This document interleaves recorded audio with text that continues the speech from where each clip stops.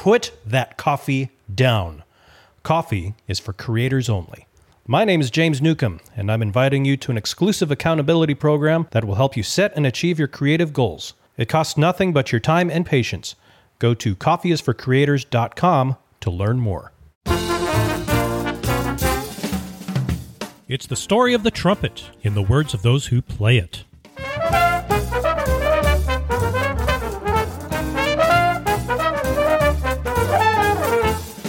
What is it about this crazy mass of metal tubing that makes us laugh, cry, want to flat out quit at times, and then keep coming back for more? My name is James Newcomb, and I am thrilled to host this show that brings on world-famous, not famous, and everything in between trumpeters to share what keeps the trumpet blowing and the music flowing. It's the Trumpet Dynamics Podcast, and it begins now.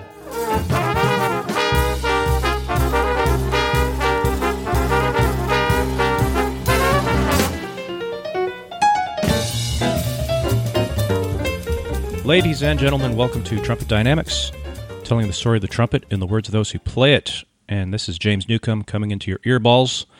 And what a treat it is to have on the call with us Travis Peterson. If you listen to the last episode with Jeff Luke, Travis is Jeff's partner in crime in Utah.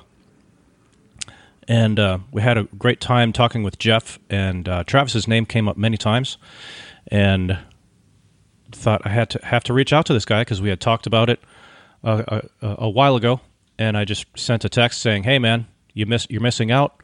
The world is missing out on what you have to share. So let's book a time." And we got it done, and so here we are. So it's great to have you, man.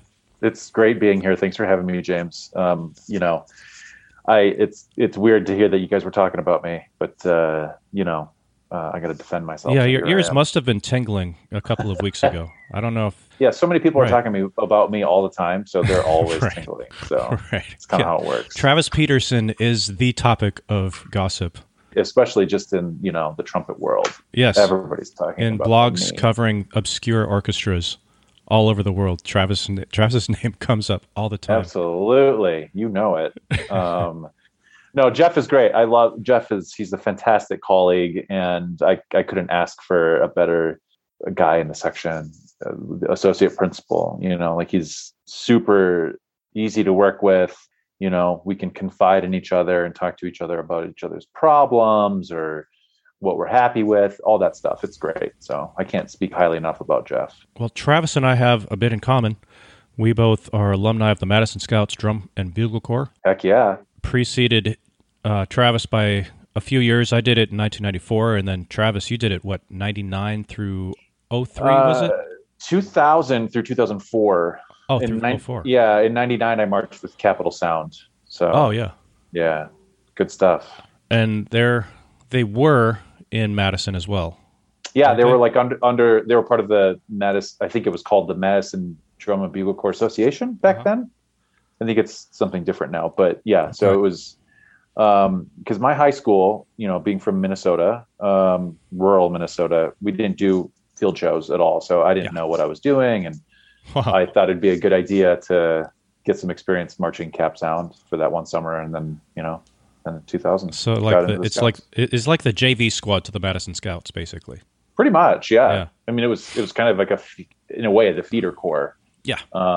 It was a good experience, and my parents let me leave for the summer when I had just turned 16. I was like, I didn't even have my driver's license or anything. So it was pretty impressive that they let me do that, considering what we all know now about drum corps and, how it used to be run and all that stuff. So it was pretty crazy. They've cleaned up their act a little bit. I would say so. Yeah. It was a bit raunchy from what I recall. Yeah, that's one way to put it. I mean, there's just, stuff happens, it was like a fraternity. I mean, really. Yeah. It's like a fraternity. That's the way I sort of like tell people who don't know what drum corps is, especially like the Madison Scouts. But I guess even co-ed corps are probably used to be like a fraternity, Right. But it was. I spent a lot of time doing that, and then I taught for 2 years after that too, visual staff. So it was a lot of victimless crime is how I would describe drum corps in the 80s and 90s. Yeah, that's a good way of describing it. But I love drum corps. I still love drum corps, and I'm happy that I did it. And it kind of Oh yeah. I think it was very sort of important in my development as a brass player, as a trumpet player. And I didn't know it then. Like I wasn't really like thinking about all the fundamentals that I was like, sort of gleaning from all the instructors. But I mean, looking back now, I mean, it's all the breathing exercises, the Clark studies, all the exercises that we would do as a horn line. Like it was, you can't get better instruction than that at that age, especially. I don't think, consistently. Yeah, I think you're right. Yeah. Yeah, so they do teach the fundamentals. And I remember this is 27 years ago. I did it. And there's still things that I have taken away. And I will say that the biggest thing that I took away from my drum corps experience is not really has anything to do with music per se or performing per se, but it's kind of the character of, or kind of an attitude of, I don't know exactly how to say it, but kind of bucking the system or spurring the establishment. Sure. And you can probably relate to this because the Madison Scouts back in the day were kind of like rebels against the DCI establishment. Absolutely. And I want to share a story because in case there's like some DCI fan here, because I stopped in and I visited Scott Stewart in 2005. And this is after he had stepped down as the director of the Scouts, right? Right, yeah. And he explained to me that there was internal discussions between him and some of the other bigwigs in DCI. This is mid 80s-ish. And they wanted to make like a super, like an organization of super drum corps. They wanted to make it an elite activity on par with the stuff that you see on ESPN. Wow. This was in the 80s. So, I want to say it's the mid 80s. Wow. He was approached about this idea of having it be this elite athletic thing. Huh. And he turned it down. He said, I don't want anything to do with this. Drum corps is all about community and building character and developing young people's, setting them up for life. The competition is not what we're about. And he wanted nothing to do with it.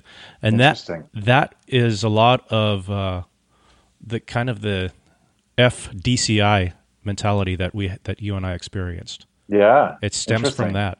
That was sort of the impetus of it, I suppose. Yeah. Yeah. That's crazy. What an interesting story. I didn't know that. Yeah. Scott Stewart was great. Good guy, good teacher, good mentor for a lot of people. Yeah. He was kind of like a father figure for people away from their fathers for the first time. Yeah, exactly. I mean, everybody goes on the road.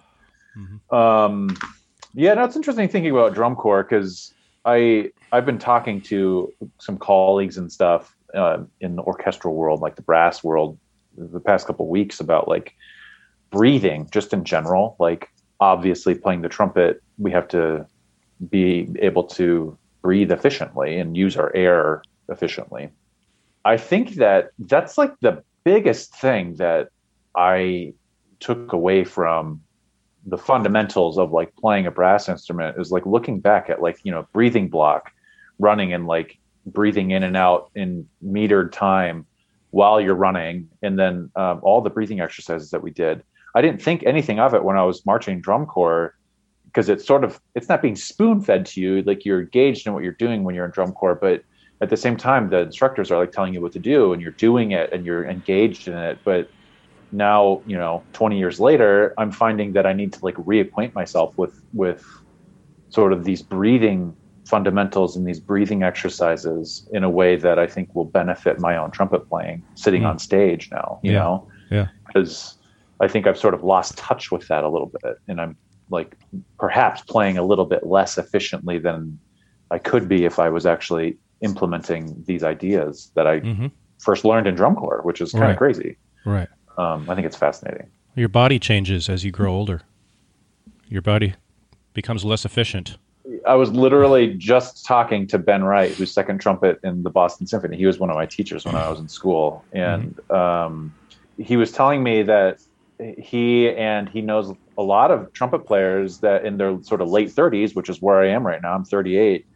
Could start. They sort of like they approached this line of like where they needed to really start thinking about this stuff. Like we're talking about like fundamentals and breathing and their body changing and getting older and aging, and like sort of reacquainting yourself and reassessing certain things so that you can continue moving forward as a professional, And I'd never thought about that before until he said that. And he was like, yeah, when I was 39 or something, that he said, he was like, I kind of like went through these things and I seeked out help and advice and talked to a lot of people. And I was like, that's exactly what I'm going through right now. So it was nice to hear that.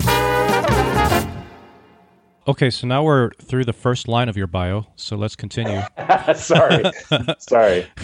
Travis is also the principal trumpet of the Utah Symphony. Yes. And as I mentioned before, Jeff Luke is his colleague, associate principal. And so there he is in Salt Lake City, making music and making history with each note poured into that instrument with the aging lungs and the aging body. Exactly. So, my existential crisis happening over here. What is life like in the Utah Symphony? It's great. I mean, I am very fortunate and lucky to have a job in a full-time symphony orchestra playing principal trumpet. I never in my wildest dreams thought that I would do that.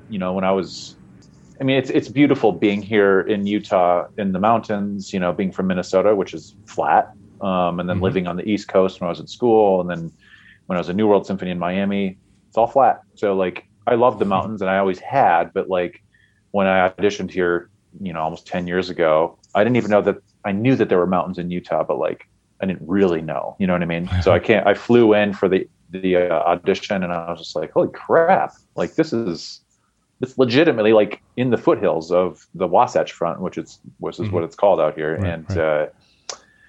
It's great. I mean, the setting, sort of geographically is you just can't beat it. And then the orchestra is just fantastic. I mean, it's a really great group of musicians. There's been a lot of turnover since I've been here, really. The music director that we have, Thierry Fisher, he has hired, I think, like upwards of 30 people in the past 10 years, like new hires. Wow. So there's been that many people that have retired. Because I think when he got the job 10 or so years ago, the orchestra was, of the older age. So like naturally people have just retired since he's been here. And so it's just it's really neat to see the level of the orchestra and the sort of energy of the orchestra has changed since I've been here even. And the potential of the orchestra, I think, is at its like all-time high right now, which I think is really exciting. We're doing a music director search right now because Thierry's leaving at the end of next season. And that's all really exciting too, it's great. I can't, it's hard to wrap my head around how lucky I am to, perform every week, different repertoire and big stuff, small stuff. We could do 4 operas a year, which is a lot of fun too. So I get to sit in the pit. I can't complain. That's for sure. Well, I don't think you've said anything that would pass as a complaint. I mean, the air quality in the middle of the winter here in Utah can be pretty crappy. Really? Yeah, there's a couple days during the winter every year that we have the worst air quality in the world. Really? Yeah, because like there's this thing here that it's called an inversion. So basically, like Salt Lake is kind of in a valley, so it's kind of surrounded by mountains. Okay. And basically, what'll happen is, I don't know exactly what happens, but this is the gist of it. Like a high pressure and a low pressure system will get like stuck on top of each other over the valley. And then that creates the inversion. So basically like all of the pollution plus, ozone, and it just makes it really gritty and kind of gross. Like you can't see the mountains when it's like that in the winter. It's really depressing actually. Wow, I never knew that. Yeah, it's crazy. It's just like this weird anomaly. And then obviously like when a storm comes in and if it snows or if it rains in the winter or whatever it does, it'll clear it up, for a couple weeks. And then it'll sort of like just kind of redo it. It's kind of nuts. So It's nice. It's nice though when that does happen in the winter. You can get up into the mountains and like go skiing or go do whatever. Like once you're like above a certain elevation or out of the valley, it's beautiful, and you can actually, if you're like skiing for a day up at Snowbird in one of the canyons, and you're like coming down after the day, and you're like halfway down the canyon, getting back into the valley, you can see the inversion just like hanging over the Oh, whole Salt wow. Lake City Valley. It's kind of eerie looking, but it's actually really fascinating looking. You can probably look up Google Images and see what it looks like. I will. It's really neat. It's fascinating. So Well, it's not fascinating to be breathing that stuff in. not at all, but Right. thankfully I haven't. It hasn't really affected trumpet playing. Okay. Harkening back to talking about breathing a little bit, like you'd think that it would affect it a little bit, but it hasn't. It Huh. doesn't really affect it all that. So it just lasts for a few days? Yeah, I mean, it can last for a few days. I think the longest it's lasted is maybe like a week and a half. Sometimes, like it could be. It just it depends on like what the flow of the weather systems are. Like El Nino or La Nina and like all that stuff. The jet stream. Yeah, I sound like a meteorologist all of a sudden, but I have no idea what I'm talking about. Okay, No, good. you don't sound like a meteorologist. You're good. Good. Dang it, I was trying really hard. So Um, is skiing something, one of the things that you do to blow off steam when you're not playing trumpet? Yeah. So when my wife and I moved here back in 2013, we both like sort of learned how to ski, and we loved it. We had season passes at different resorts for like the first 4 years or so, every winter. Maybe 5 years, I can't remember. I think that the last couple of years we sort of just like hopped around and didn't have a season pass and just kind of like explored because there's a whole bunch of resorts out here. I think there's like 8 or 9 downhill ski resorts, um, which is amazing. But the past couple of years, I've really gotten into Nordic skiing, Hmm. like cross country skiing. Okay. Because we have a dog and I can take him with, and it's good for him to be out in the winter too, because otherwise there's nothing for him to do, and it's great cardio. So it's a harder workout. Not that skiing is about working out, but like it's nice to like be able to be outside and get some cardio in while you're in like this beautiful setting. You know what I mean? So yeah, I do that to blow off steam. During the summer or during nice weather when there's no snow, it's really beautiful to hike. You can't beat it out here, because it's like sort of an arid kind of deserty climate here in Salt Lake City. But then once you go up one of the canyons, it's all of a sudden this like alpine sort of oasis. It's like you're in Switzerland or something. It's really beautiful, like pine trees and aspen trees and lakes and all that stuff. It's like a stark difference from what it's like down here in the valley. So I have to ask because yeah. Jeff, when I spoke to him a couple weeks ago, he's like on cloud nine. He's like Mr. Content, Mr. Zen, and he just loves life. And now here you are, you're just raving about life in Salt Lake City, in spite of the inversion occasionally. You're just loving. But my question is, are all members of the Utah Symphony as happy as you two? I would say by and large, yes. Really? It's pretty crazy. I mean, it's a very happy orchestra. It's not crazy it's a possibility, but like, It does sound crazy. I mean, Anyone that knows about orchestras yes. knows that that's a bit of an anomaly. Yeah. I mean, musicians, we can be a picky bunch, as individuals and as an ensemble, whatever. But like when I moved here, I mean, I didn't plan on like leaving, and I don't necessarily plan on leaving now for a different job or something. But like, I think people were just like, oh, it's the Utah Symphony, it's a full-time gig. But if I have a better opportunity like in San Francisco or like a bigger city, like I'm going to take that. But I feel like once everybody gets here, they're just like, holy crap, like you can't beat this, like I live downtown. So it's like, I bike to work every day, to rehearsals and performances.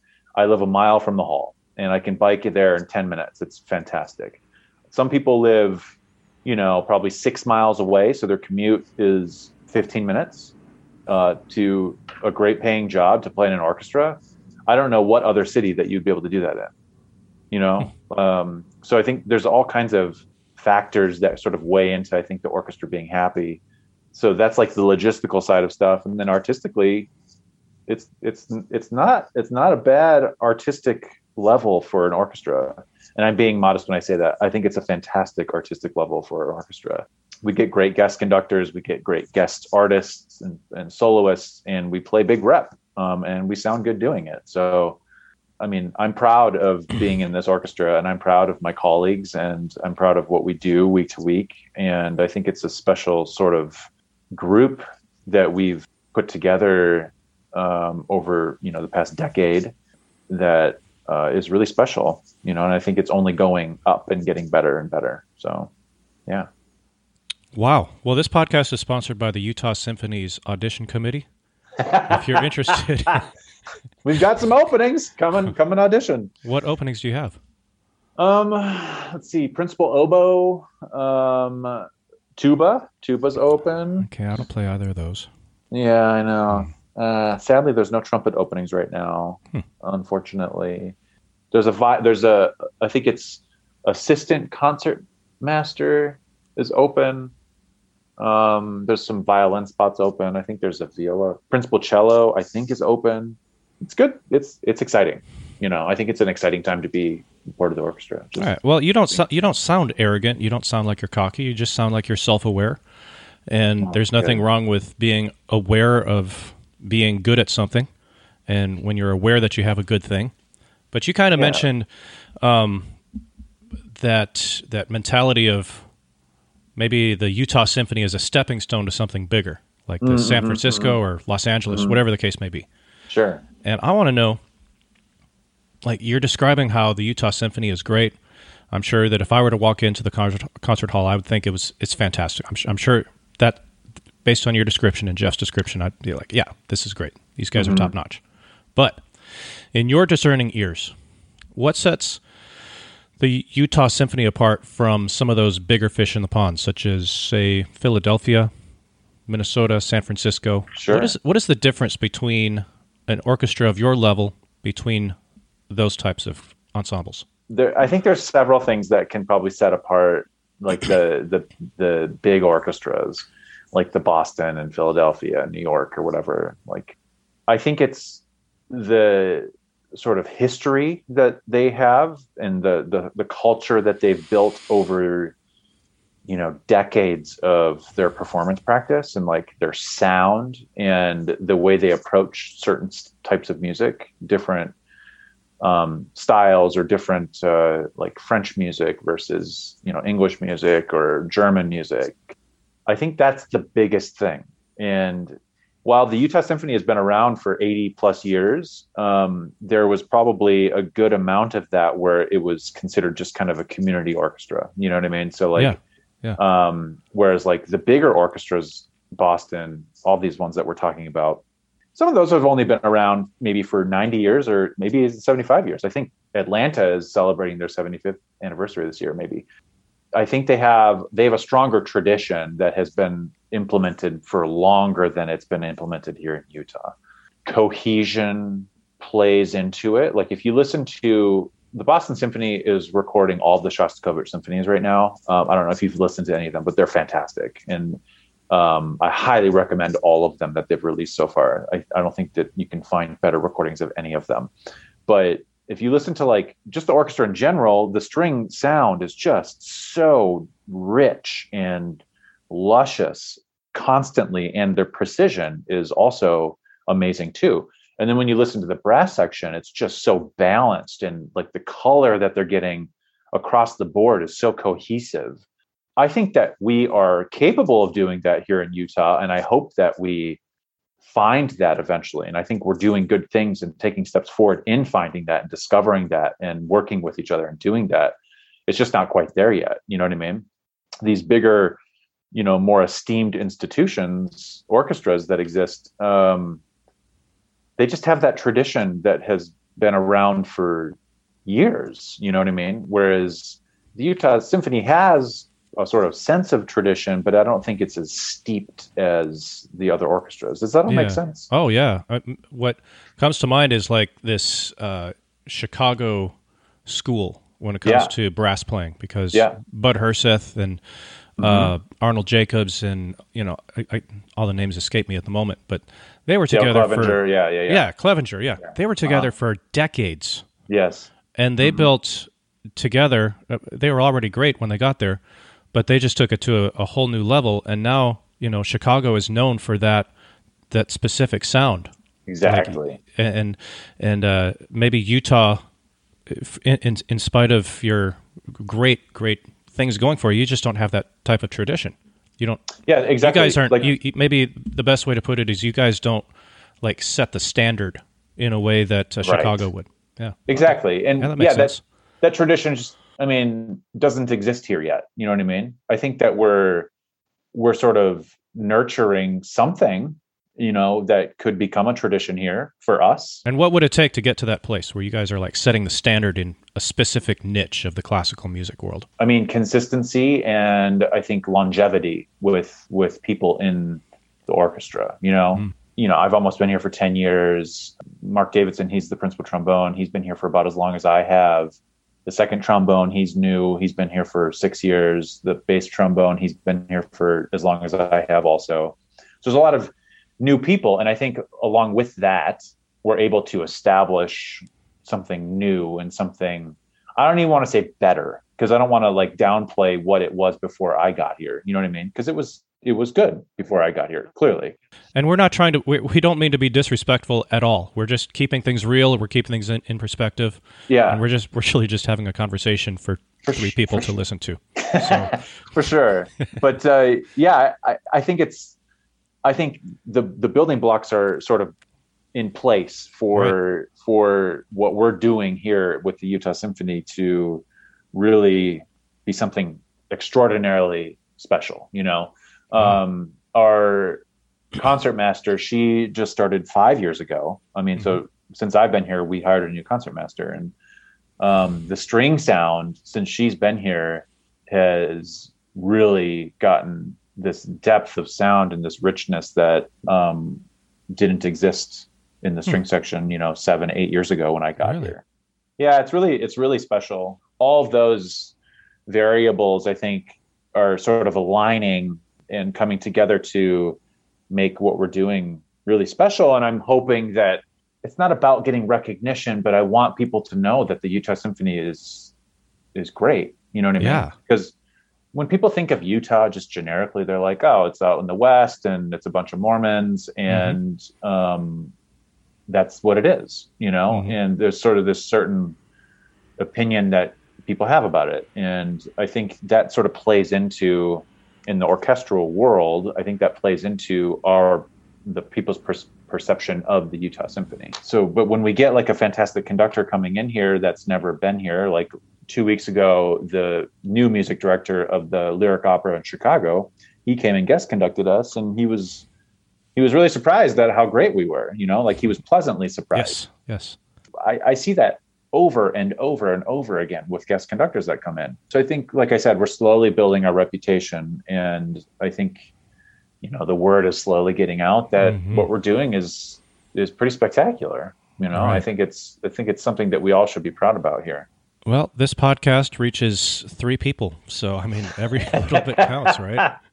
Yeah, even bad publicity is good publicity, right? Well, I was intrigued by what you said about this concertmaster, and we're not talking specifically trumpet per se. No, although everything we all know that everything eventually leads to the trumpet. We all know that. Absolutely, all roads lead to the trumpet, of course.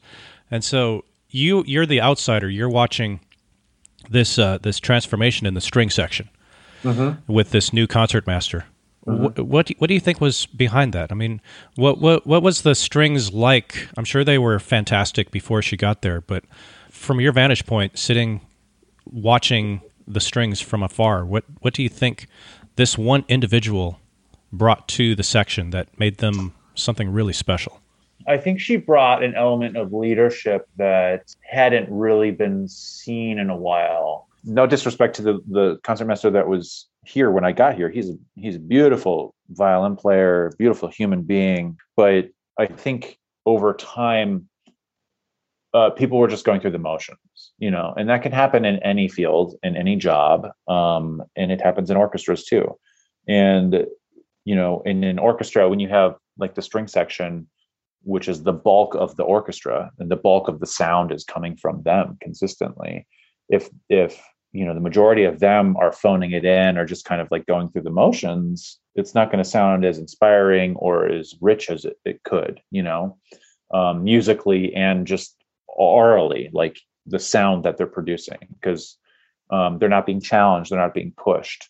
So when Madeline got here, I noticed that she would actually like turn around and verbally say stuff to the whole section, or say something to the principal cellist, or say something to the bass player, the principal bassist. And I don't think that leadership has to be verbal necessarily, but I think, with a section that's as big as a string section is, there needs to be a certain amount of that in order for there to be progress or, getting better, quote unquote. And also on top of that, Madeline sounds amazing. Like every solo that she plays, I mean, I think she's top of the top in terms of concert master in the country, in my opinion. I mean, I've heard several, and I think she could stand with any of them, quite frankly, in terms of her approach to playing, technique, her sound. It's fantastic. And I think her section mates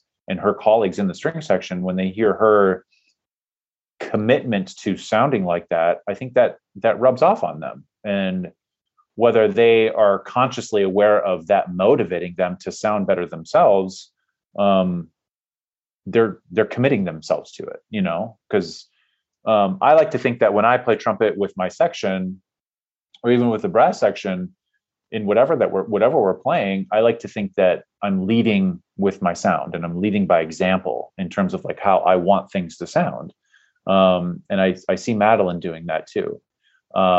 In addition to the strings, like seeing the sort of change happen over the past, several years, there's also been a lot of new hires, so I think just with having younger, and I'm not ageist at all, but I mean, just like having younger, sort of more energetic, sort of chomping at the bit to have a job and like be sitting in an orchestra playing this really amazing repertoire that we get to play week to week.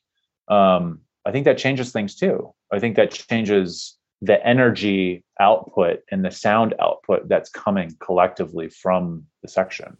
It sounds like maybe there were moments where they were just going by rote.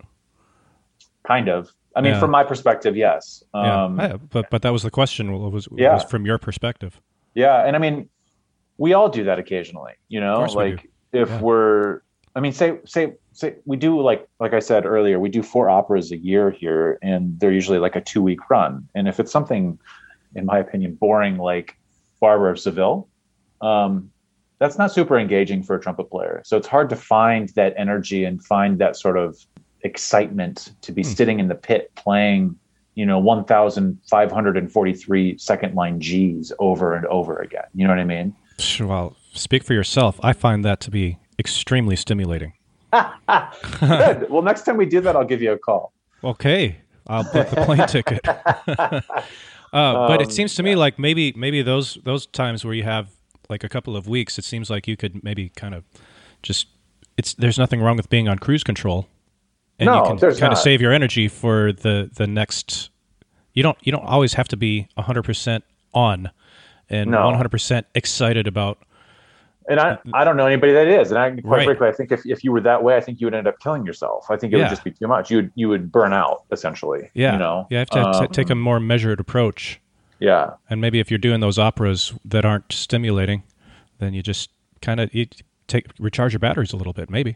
Exactly. And that's kind of that's a great way of putting it. I think that I mean, there's great operas and stuff that we do, we like some Puccini or Verdi or whatever it is like that.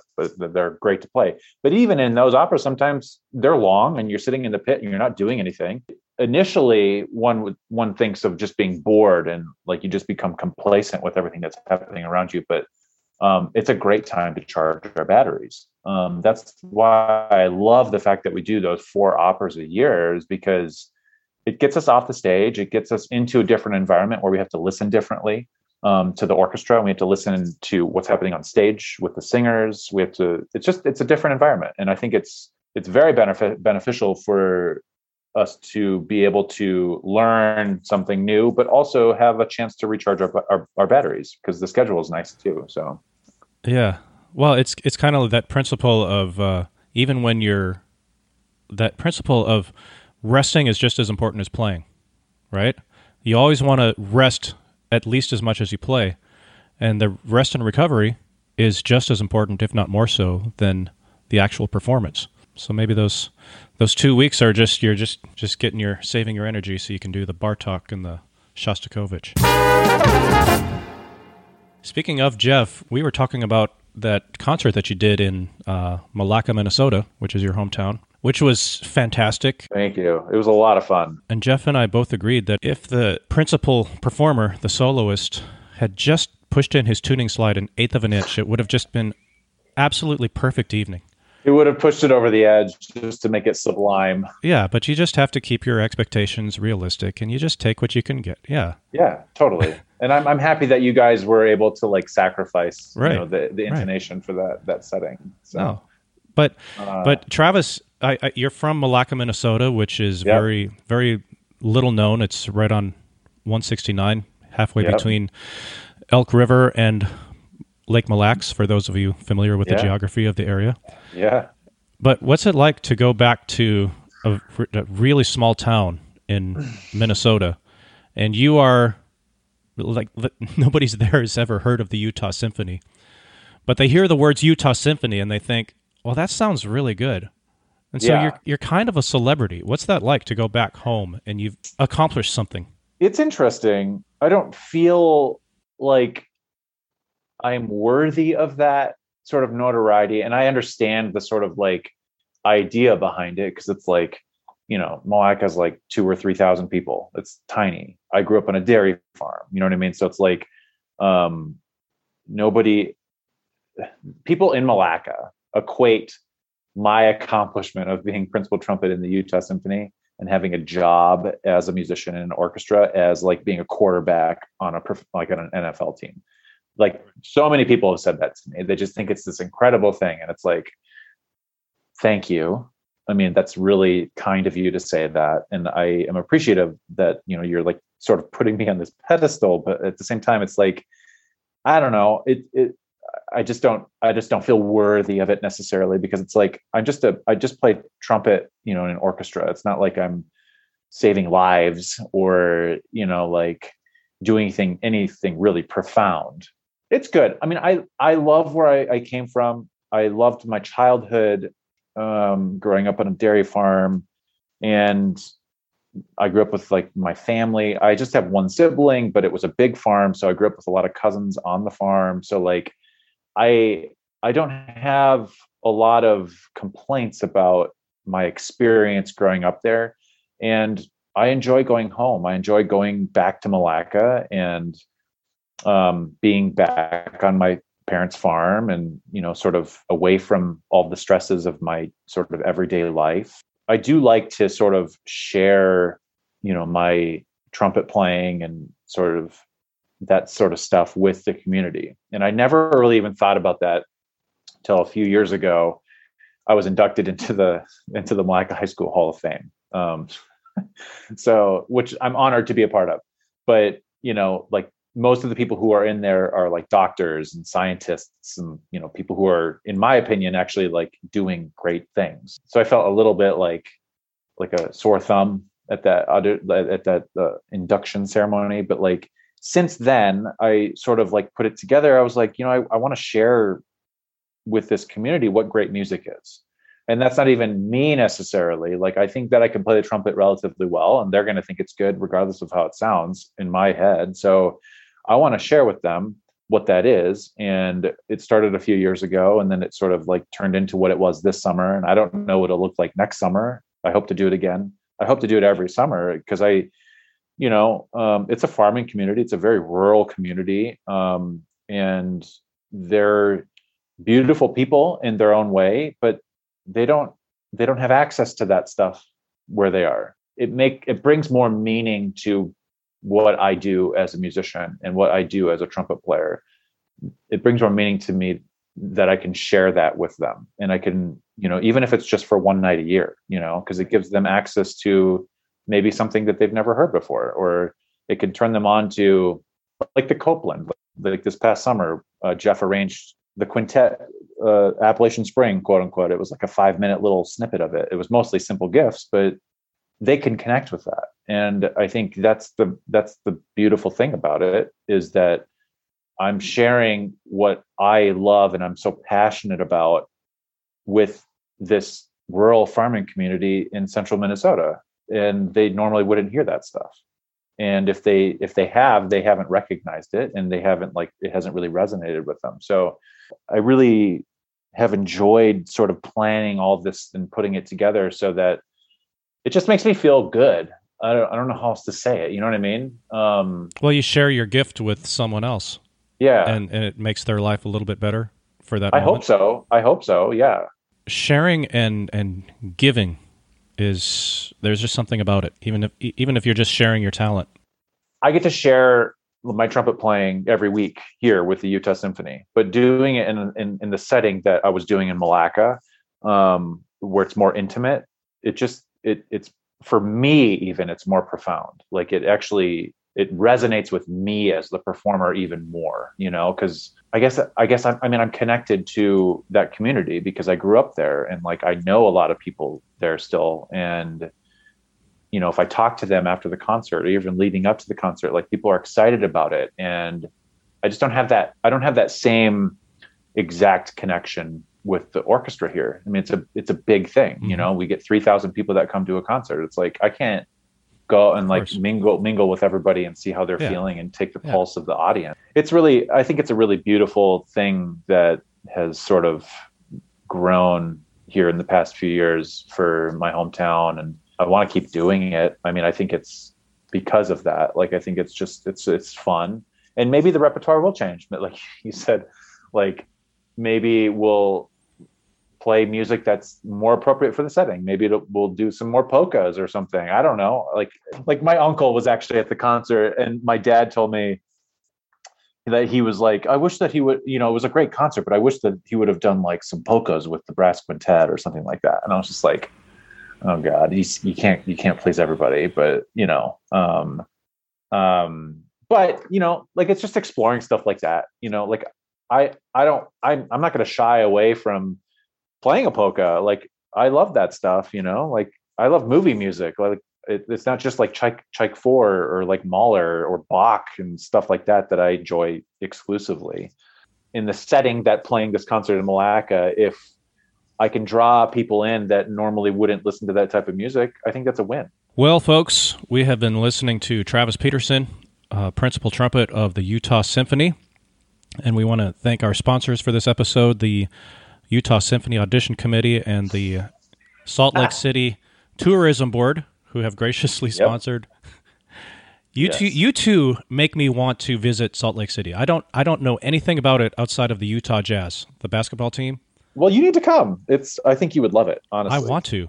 You two have completely turned me onto it. I want to work for your symphony. Be your podcast guy.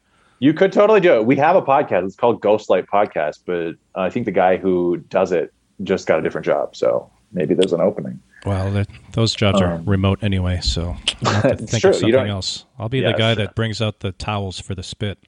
Yeah, that's true. And to wipe our sweat off. Right. We're working real hard. Right. All right. And Travis does not have a website. He's one of the few musicians out there who do not have a website that never gets maintained. So that's, you can find me on Facebook and Instagram. I mean, I post trumpet videos on there. There you go. If you really want to, but don't feel the need. Well, this is wonderful, Travis, and I'm sure that Jeff is listening in, and this is wonderful. I was a real treat to meet you two.